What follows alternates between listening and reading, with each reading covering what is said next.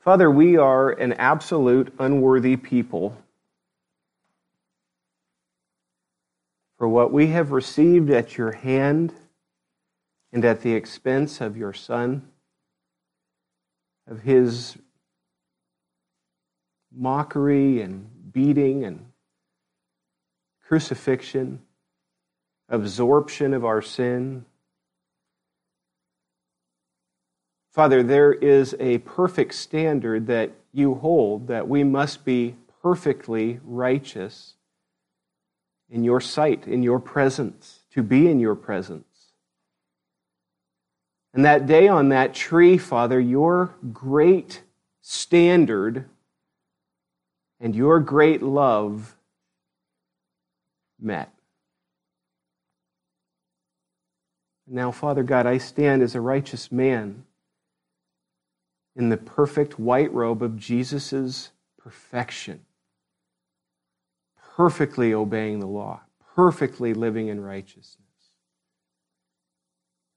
And then he exchanged with me for my sin, the penalty of my sin.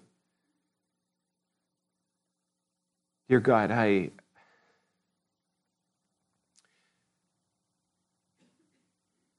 thank you. Thank you, Lord, for what you've done.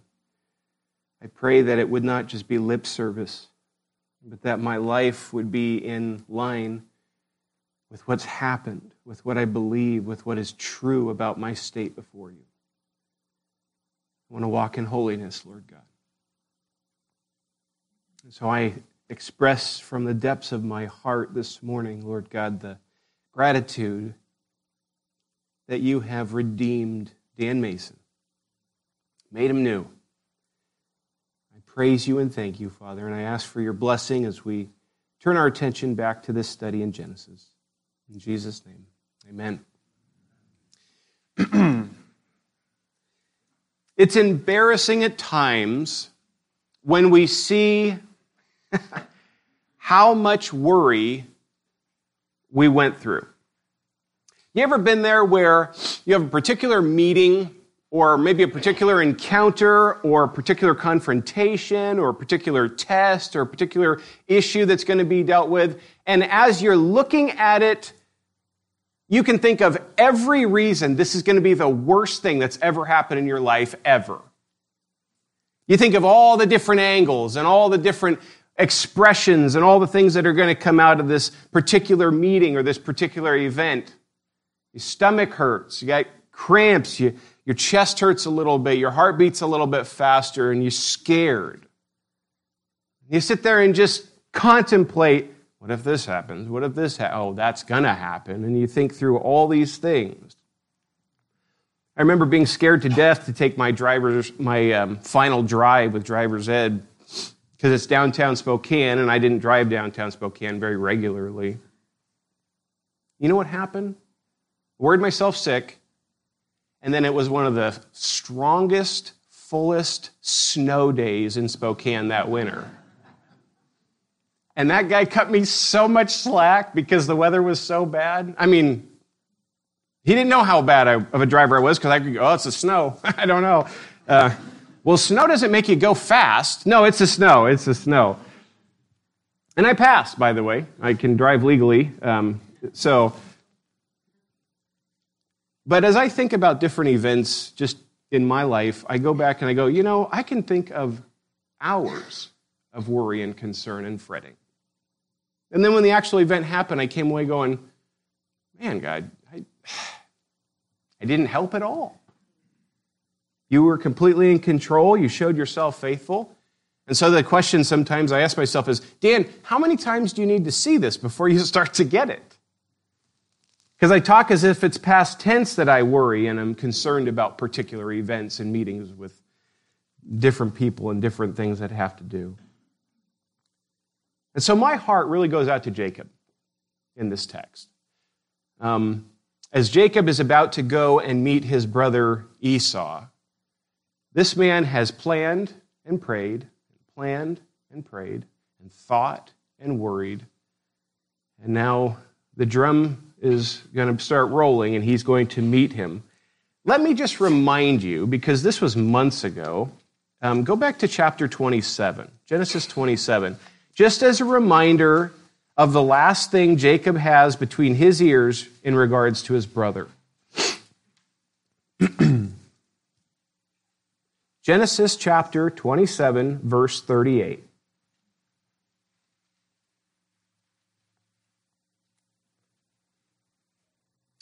Esau said to his father, "Have you but one blessing, my father? Bless me, even me also, O my father." And Esau lifted up his voice and wept. Then Isaac, his father, answered and said to him, now it doesn't say it here, but my thought is, you want a blessing? I got a blessing for you. So listen to this. "Behold, away from the fatness of the earth shall your dwelling be, and away from the dew of heaven on high. By your sword you shall live, and you shall serve your brother." Oh, what a dagger to the heart. "But when you grow restless, you shall break his yoke from your neck." Verse 41, "Now Esau hated Jacob because of the blessing with which his father had blessed him. And Esau said to himself, 'The days of mourning for my father are approaching. Then I will kill my brother Jacob.' But the words of Esau, her older son, were told to Rebekah. So she went and called Jacob, her younger son, and said to him, 'Behold, your brother Esau comforts himself about you by planning to kill you. Now therefore, my son, obey my voice. Arise, flee to Laban, my brother in Haran, and stay with him a while until your brother's fury turns away, until your brother's anger turns away from you, and he forgets what you've done to him. Then I will send and bring you from there. Why should I be bereft of you both in one day?'" All right, so go back to 33. So this is the last thing that's told to Jacob about his brother Esau. And then we get to go with him on the crazy adventure of Laban land. And he goes there, lied to, marries one daughter who he doesn't know is the right daughter, then marries the other daughter, then marries the daughter's slave, then marries the other daughter's handmaiden, and then a pile of children. God is blessing him in the midst of what's taking place, and we see a lot of ebb and flow in the life of Jacob. We see a man who's in process, a man who's growing, somebody who's wrestled with his own selfishness, a man who's wrestled with many different things, but also is growing in grace over and over and over again. And now God has so powerfully, richly blessed him and has set him free from Laban after a pretty strong confrontation. It's interesting, if you look at Jacob, he strikes me as somewhat of a non-confrontational man at the beginning of when we meet Jacob. More of a, maybe kind of more of a cheat, more of a sneaky type of guy. And yet, the confrontation after confrontation after confrontation just keeps walloping this guy over and over again. It's like, well, now you got to confront Laban. Now you got to confront your wives. Now you got to confront. Now you've got to confront. And then ultimately, what we saw in 32, you will confront the Lord. Better yet, the Lord will confront you. And you're going to be in a wrestling match to beat the band up against the angel of the Lord. Confrontation after confrontation, and now, Jacob, you're not getting out of this one. You're going to go back home, and you're going to have another potential massive confrontation with your brother Esau. Now, the tough part, you guys, is that we on our high horse could so easily look at Jacob and say, dude, what more do you need? Get this through your thick skull. The Lord's made promises to you to protect you, to preserve you, to bless you. It's going to be fine. Esau's not going to kill you. God's got this. Relax, right? It always helps people when you tell them to relax, by the way.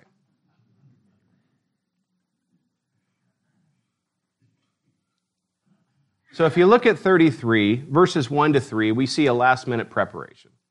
Last-minute preparation, 33, verse 1, "And Jacob lifted up his eyes and looked, and behold, Esau was coming. And 400 of his closest friends accompanied him. So he divided the children among Leah and Rachel and the 2 female servants. And he put the servants with their children in front, and Leah with her children, and Rachel and Joseph last of all. He himself went on before them, bowing himself to the ground 7 times until he came near to his brother. Do you notice the order by which he puts them? This is by order of importance, I would argue, to Jacob.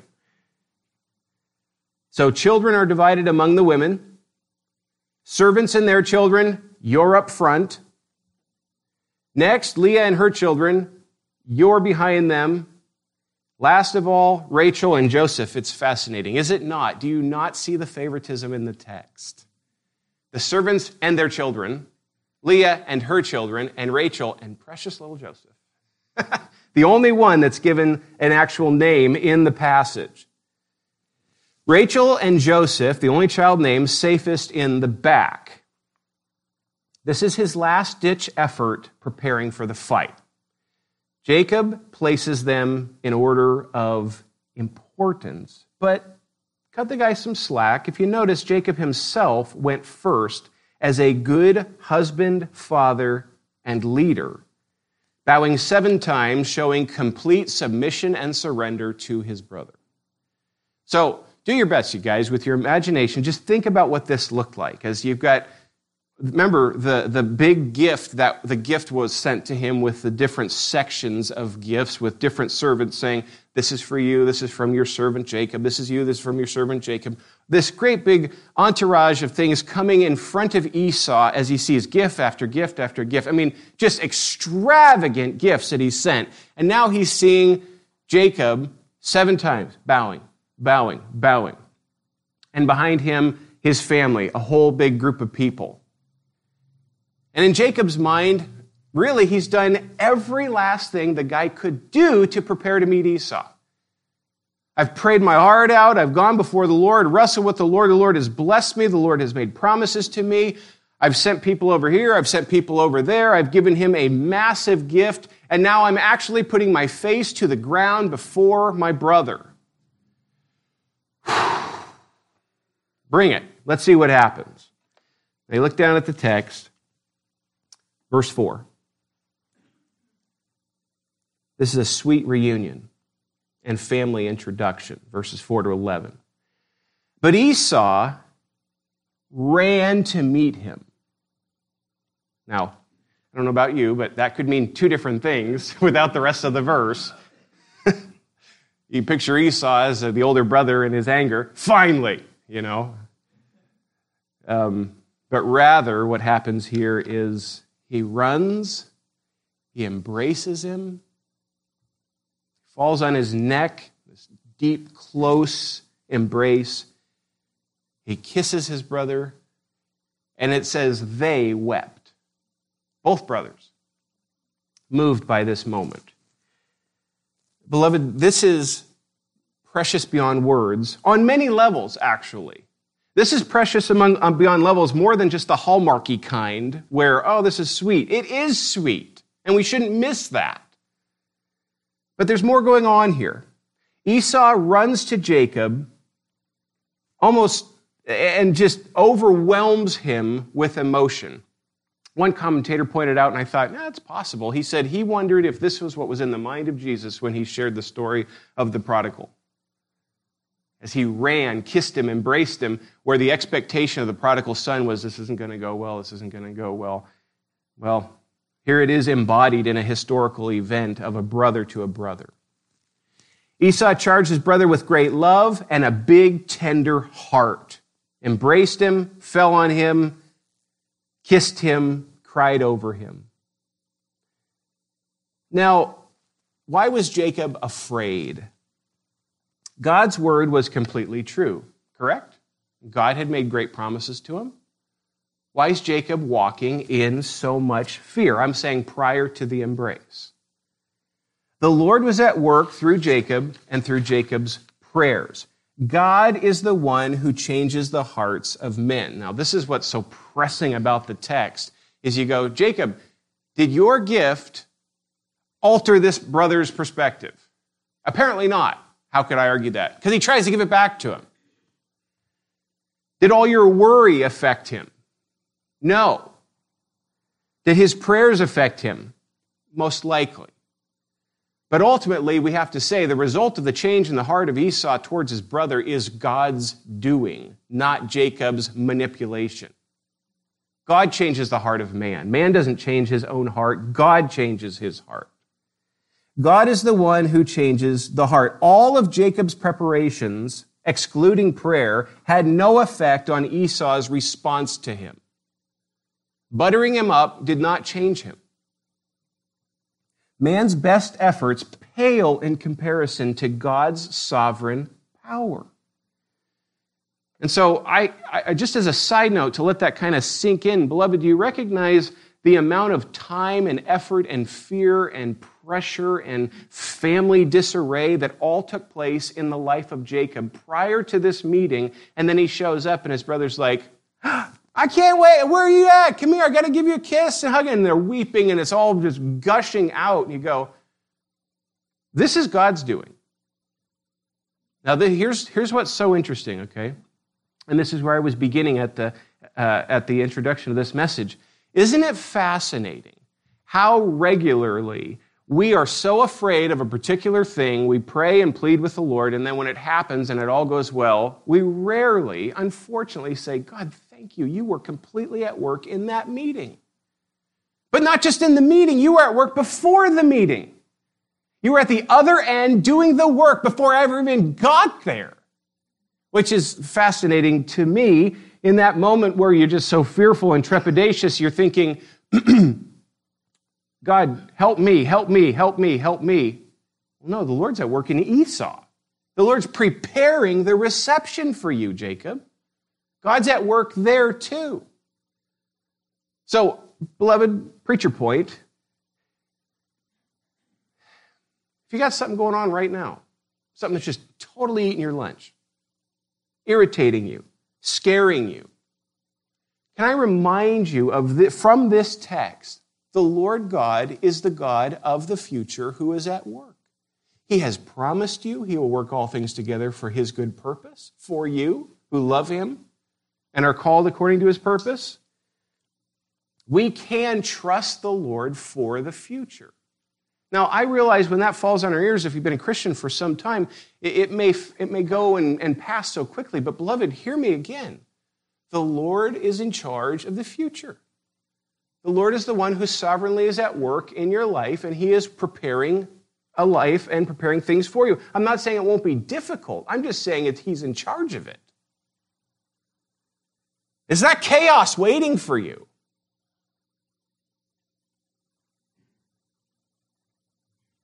And Jacob, with all the blessings God showered on him, still was a man, mortal man, who was walking in fear of his brother. Understandably, sure. But biblically, theologically, we should not be. Esau's eyes were drawn to Jacob's company. If you look down at your Bible, so these servants, all these people draw near to Esau, verse 5, and when Esau lifted up his eyes and saw the women and children, he said, "Who are these with you?" Jacob said, "The children whom God has graciously given your servant." Then the servants drew near, they and their children, and bowed down. Leah likewise and her children drew near and bowed down. And last Joseph and Rachel drew near, and they bowed down. Esau said, "What do you mean by all this company?" So this is what's so cool about the sweet reunion going on in the text, is that it's not just brother to brother. So much has happened in the life of Jacob. Now, when you think about the character of Jacob, we've talked about that for week after week after week. But remember the character of Esau. What do we know about Esau? We know that Esau was a man of the field. He was a man that was a hunter. Perhaps had some culinary arts because Isaac wanted him to prepare food for him. But Esau was a man's man, tough, and ready to fight. Simultaneously, whined like a little baby when he lost the blessing. That's what the text, it's not what the text says, but it is what the text says. That he wept and mourned and said, wah, Daddy, what about my blessing? What about my blessing? And so what I see about him is that this is a pretty emotionally unstable fella. So his response being gushing out tears with his brother doesn't really surprise me that much. He's a man who's fierce. I'm going to kill him. And now he's here sobbing. You notice that even in the conversation with Isaac, he's saying, how he's crying and sobbing with his father, and then right after that, he's filled with rage and going to kill his brother. That's quite a roller coaster of emotions going on in Esau.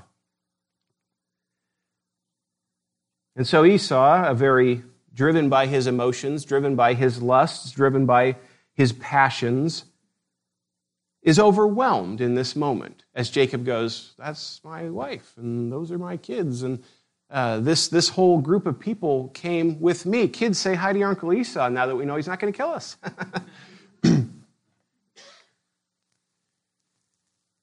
But notice there's more.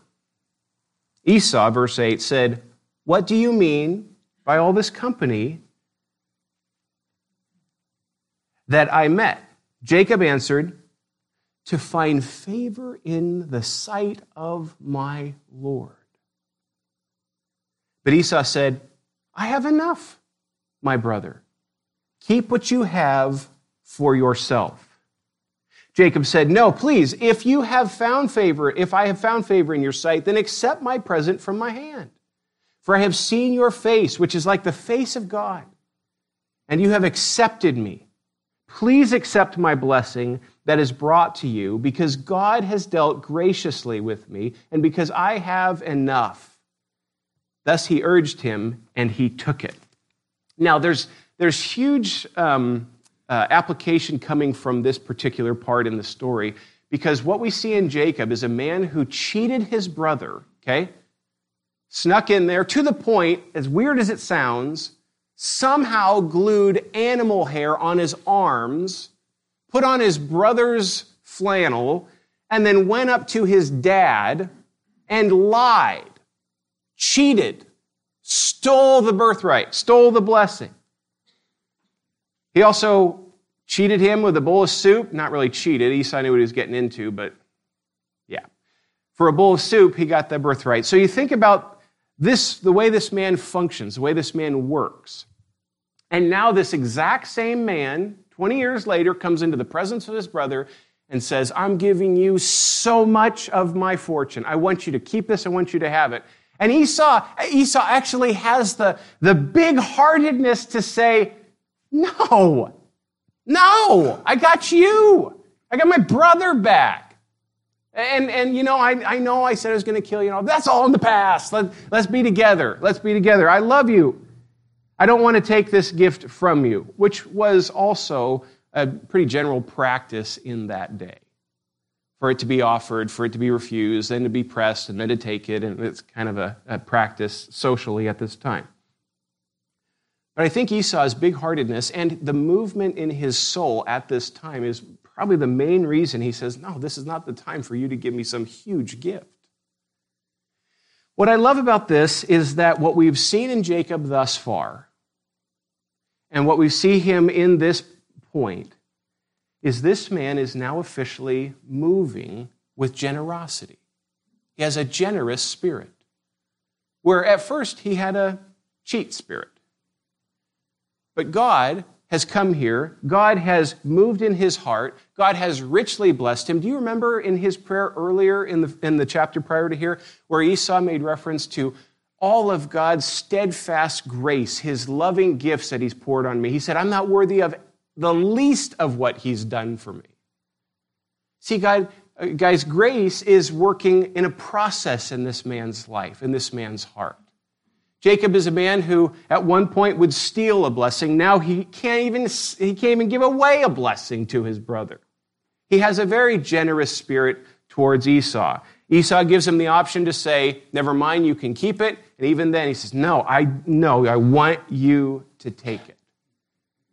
Lots of folks read into that. They want to pin. It's fascinating reading many different commentaries how quickly people are who want to pin poor motives on Jacob in the text. I want to be very, very careful because of what I've seen in his character and because of what I've seen God do in his life thus far to all of a sudden just start pinning bad things on this guy in reference to his motives when the text doesn't say it. Because you could read that and you could go, "Oh, Jacob is still a cheat and he's still trying to just press that and butter him up." You're a cynic. Stop that. I think God is truly at work in this man's life. As for Esau, I don't have a clue. I don't know what has happened in his life. I don't know what's been going on in Esau's life. I don't know why Esau has had a change of heart towards his brother. I don't know why he doesn't want to receive the gift. I don't know why he showed an interest in, who are all these people with you? All that big-heartedness. What has been going on in his life for those past years? I don't know the answer to that question, but regardless, in this meeting, I think it's apparent that God has been at work in Jacob for sure. A generous spirit should be the consistent flavor for the Christian. We've been given everything from God at the expense of his dear Son. He has so lavished upon us his kindness and grace. Therefore, generosity should flow from the Christian that truly understands the deep truths of the gospel. Here's kind of a central theme you see in the scripture. If you have God, then it works in you to a point that you become a generous individual. You like to give. You want to give. And somebody goes, well, don't you need that? No, I've got the Lord. I've got the Lord. This, again, is a process that's working in the lives of people. No, the Lord, I have the Lord, and he provides so much. I mean, if I just stop and just put on a piece of paper everything he provides, that should just boost a generous spirit. That I want to be generous. And I'm not just talking about cash. I mean time, effort, prayers. You want to give to other people when you see what God has given to you. Jacob is learning this. Jacob has a grateful heart to the Lord, which is then becoming a generous heart towards other people. Now, is it perfected? Far from it. But is it working? Absolutely. The Lord is churning this in this guy's soul. So apparently Esau's wealth is in pretty good shape. He expresses no need. Jacob presses Esau to receive the gift in light of God's great grace to him. And after Jacob's urging, Esau eventually accepts the present. Lots of different takes on that little phrase where he says, I'm before you, and it's as if I was before the face of God. I don't think anybody landed really clearly. The concept there is that God has been at work in all of this, and as I'm before you, it's as before somebody who is of great importance before me. But as he stands before his brother, as he sits there or stands there before him and offers this gift to him, Jacob has conducted himself in a very kind, generous manner when he sees all that God has provided. Now, this is what's fascinating. What Jacob is doing here is he is bearing witness to the grace of God to his brother. Look down at your Bible.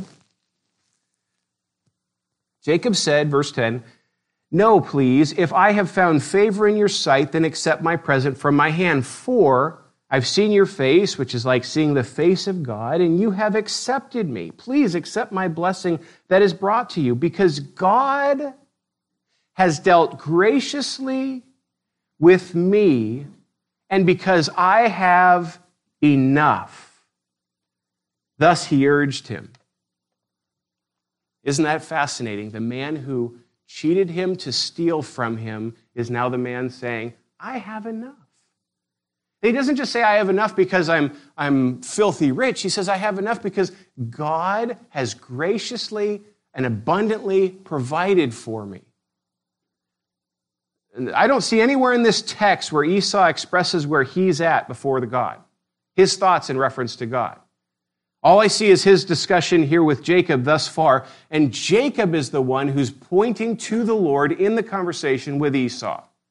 The reason I can do this, Esau, is, yes, you're my brother. Yes, I want to be your servant. Yes, I want to be here in honor and submission to you. But I got to tell you, the reason I have a generous spirit, the reason I'm willing to give you this gift, and I want to do it, is because God has been abundantly generous to me.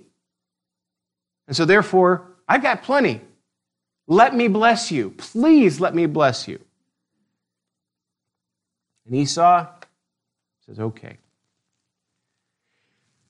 This is where it gets hairy. Look at verse 12. Then Esau said, let us journey on our way, and I will go ahead of you. So most likely with a sense of help, protection, safety. Remember, he's got 400 with him, and he's saying, your group join my group, and we'll all travel together. You'll be in safety. Since we're best friends, since we are both covered in the other's tears, I think this would be a good thing to do. But Jacob said to him, my Lord, in reference to Esau, my Lord knows that the children are frail and that the nursing flocks and herds are a care to me. If they are driven hard for one day, all the flocks will die. Let my Lord pass on ahead of his servant, and I will lead on slowly at the pace of the livestock that are ahead of me, and at the pace of the children, until I come to my Lord in Seir. So after receiving the gifts, Esau shows his big-hearted effort again as well. Journey with me together. And then Jacob shuts him down. I'll come back to that in a bit. Verse 15. So Esau said, let me leave with you some of the people who are with me. But again, Jacob said, what need is there? Let me find favor in the sight of my Lord. So Esau returned that day on his way to Seir. Jacob turns down both generous offers from his brother. Children are too frail, care for nursing flocks, and what need is there for more help? So Esau goes home. Now, this is what's fascinating about this little bit here in the text, is that Esau says, or Jacob says rather, everybody can't really make that, so why don't you just go on ahead without me? Now, could he have used more help? Well, I think so, because the children could have been carried, the flocks could have been cared for, some more help would have been great. It's kind of like when you have a church work day and 14 people show up and they go, well, I guess you got enough. And there's no such thing, okay?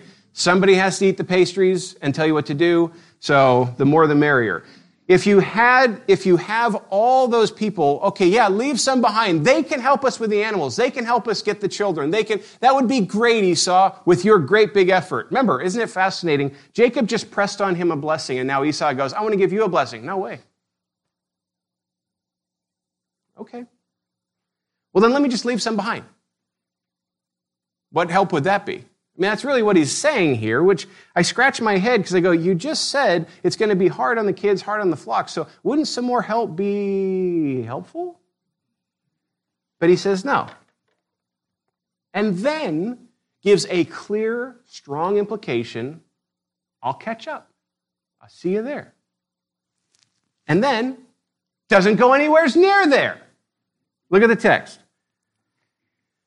But Jacob journeyed to Succoth and built himself a house and made booths for his livestock. Therefore, the name of the place is called Succoth, which means booths. So he goes there, the opposite direction of Seir. So this is where I want us to be so careful with our Old Testament, with both Old and New Testament. Beloved, please hear me on this. In your study of the Scripture, be very, very careful, thinking you know the impulse and the motive in the heart of the characters in Scripture. Because it can lead you to very not so good application. So hold it with a loose hand, is what I'm saying. Because some folks could read this text immediately and go, there you go, old Jacob. Good old Jacob. Dirty rat, liar. He sends his brother home. Apparently, he still doesn't trust Esau. Now, is that possible? Of course. Of course that's possible. That's what's going on here. I'm just saying be careful saying that is what's going on here. Far too much of that happens. We as Christians want to land so quickly on, well, that's why he did it. Maybe. Be careful. Be careful. So Jacob gave the impression that he was making his way to Seir, yet didn't go. Why? Well, here's a couple options. Number one, perhaps Jacob was simply caught off guard by other matters out of his control. Doubt it. Number two, he was again visited by the Lord, and the Lord told him not to follow his brother and to go to Succoth.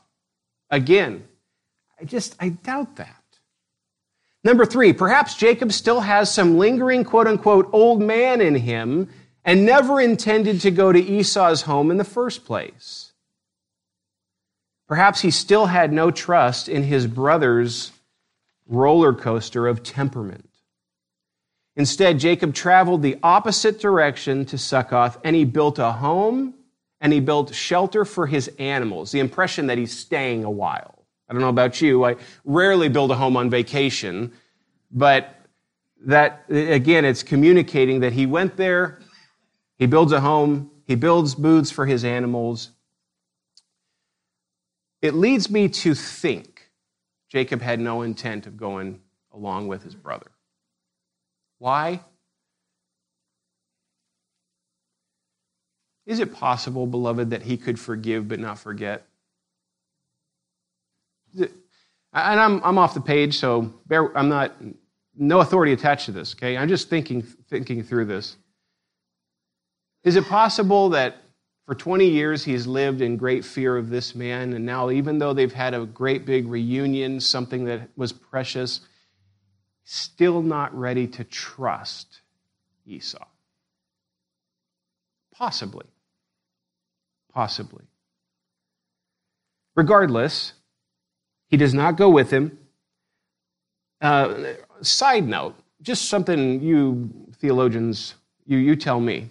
Most of the time, most of the time, when somebody's name is changed in the Scripture, they are not called by the name that they were called previously. Nobody refers to the Apostle Saul. Peter, he's called Simon a few times, but all through the book of Acts, majority is always Peter. Sarai is Sarah. Abram is Abraham for the rest of Genesis after he's given that name change. God just changed Jacob's name to Israel, and nowhere in this text is he called Israel. You can ask Dennis. I don't know why either. All right. No, so my thought is, and it's purely a thought, my thought in that is that I wonder if the author is actually giving a bit of an impression here that Jacob is to some extent acting in some of his old ways, and he doesn't call him Israel. I don't know if that's the case. I just racked my brain a little bit thinking, well, after the name change, why is he still referred to as Jacob throughout this entire discourse with his brother? You can chew on it.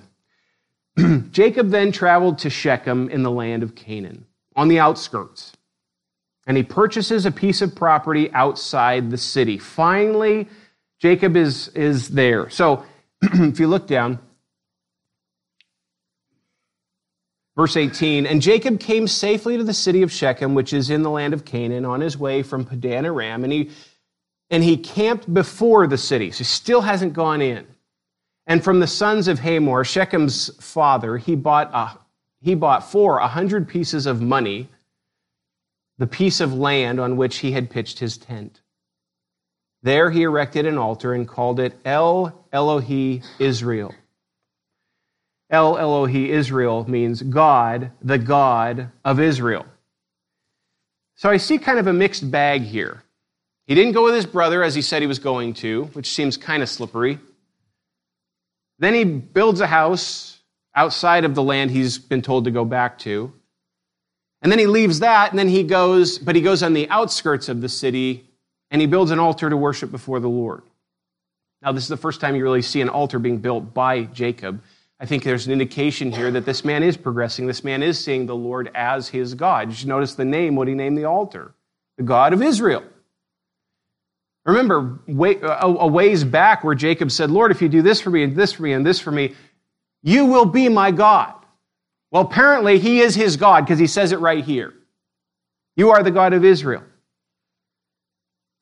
How did this affect Jacob deep in his heart? This act reveals a worshiping heart in Jacob.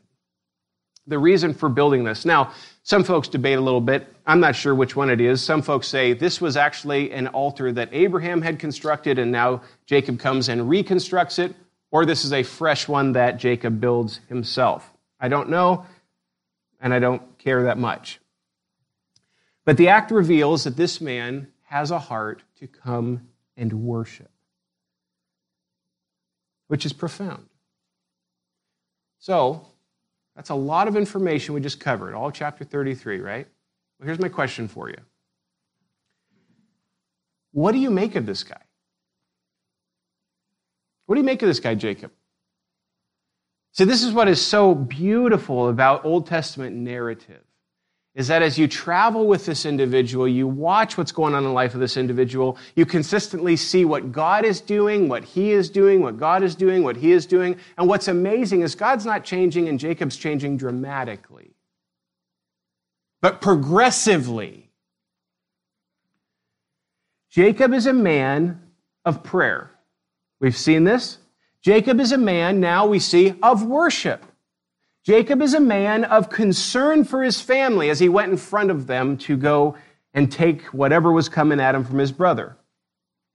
Jacob is a reconciling force in his brother's life. He bent over backwards to try to be reconciled with his brother.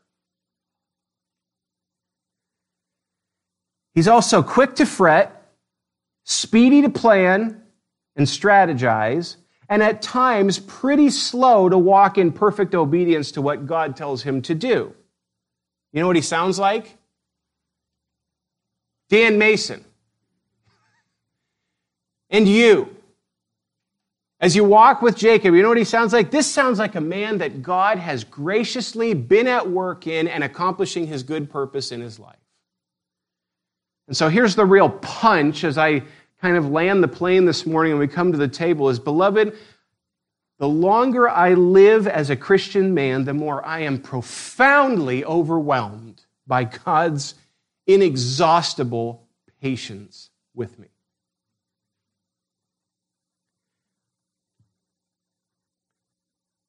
You know, it's interesting. We think about our own patience, and we meet somebody, and usually it's an older saint that's been around the block a bunch, and you go, this person has patience to spare. I wish they could give me some of that. But their patience doesn't come close. It pales in comparison, completely pales in comparison to the patience of our God with us. See, beloved, we flatter ourselves with Old Testament narrative and go, don't those dummies get it? I think for Christmas, for PCBC, I'm going to get this massive mirror for all of us to look in continually as we walk through the Old Testament. Here we are, beloved. God in his kindness and grace is patient with you.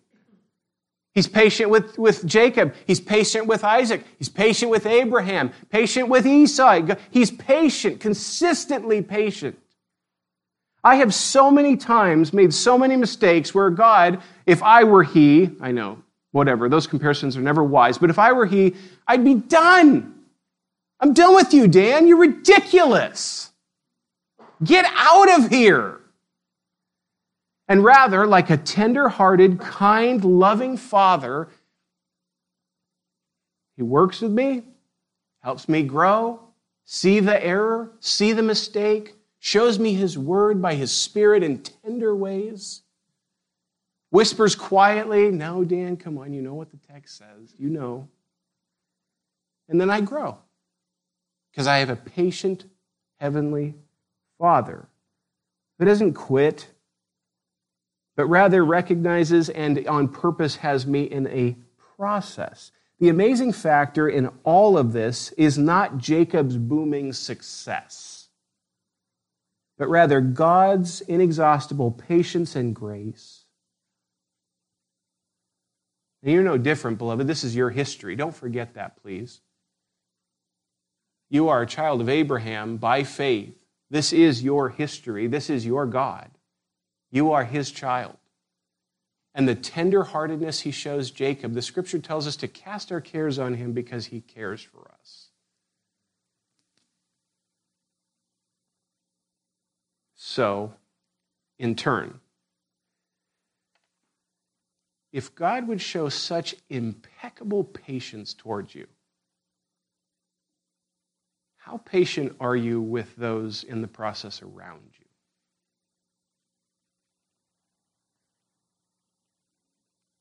Temperature just dropped. I mean this with all of my heart because I'm facing Dan, okay? I'm not talking down to anybody. I just want you to think this through with me.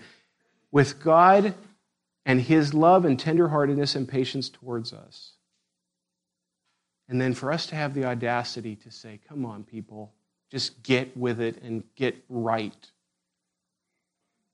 It's not the verbiage, it's not the language, it's not the heart attitude of a Christian. A Christian is one of deep, deep patience for those in process around them. And so as I see God so patient with Jacob, I cannot help but think of how patient he's been with me and then how that's going to work out. God, please help me to be a patient man. I want to show your kind of patience to this world. But not just to this world, to the church. I want to be patient with brothers and sisters. And I plead that God would give them grace, they'd be patient with Dan. If the Lord is so profoundly concerned, tender-hearted, and patient with his people, how dare his people be so impatient with his people?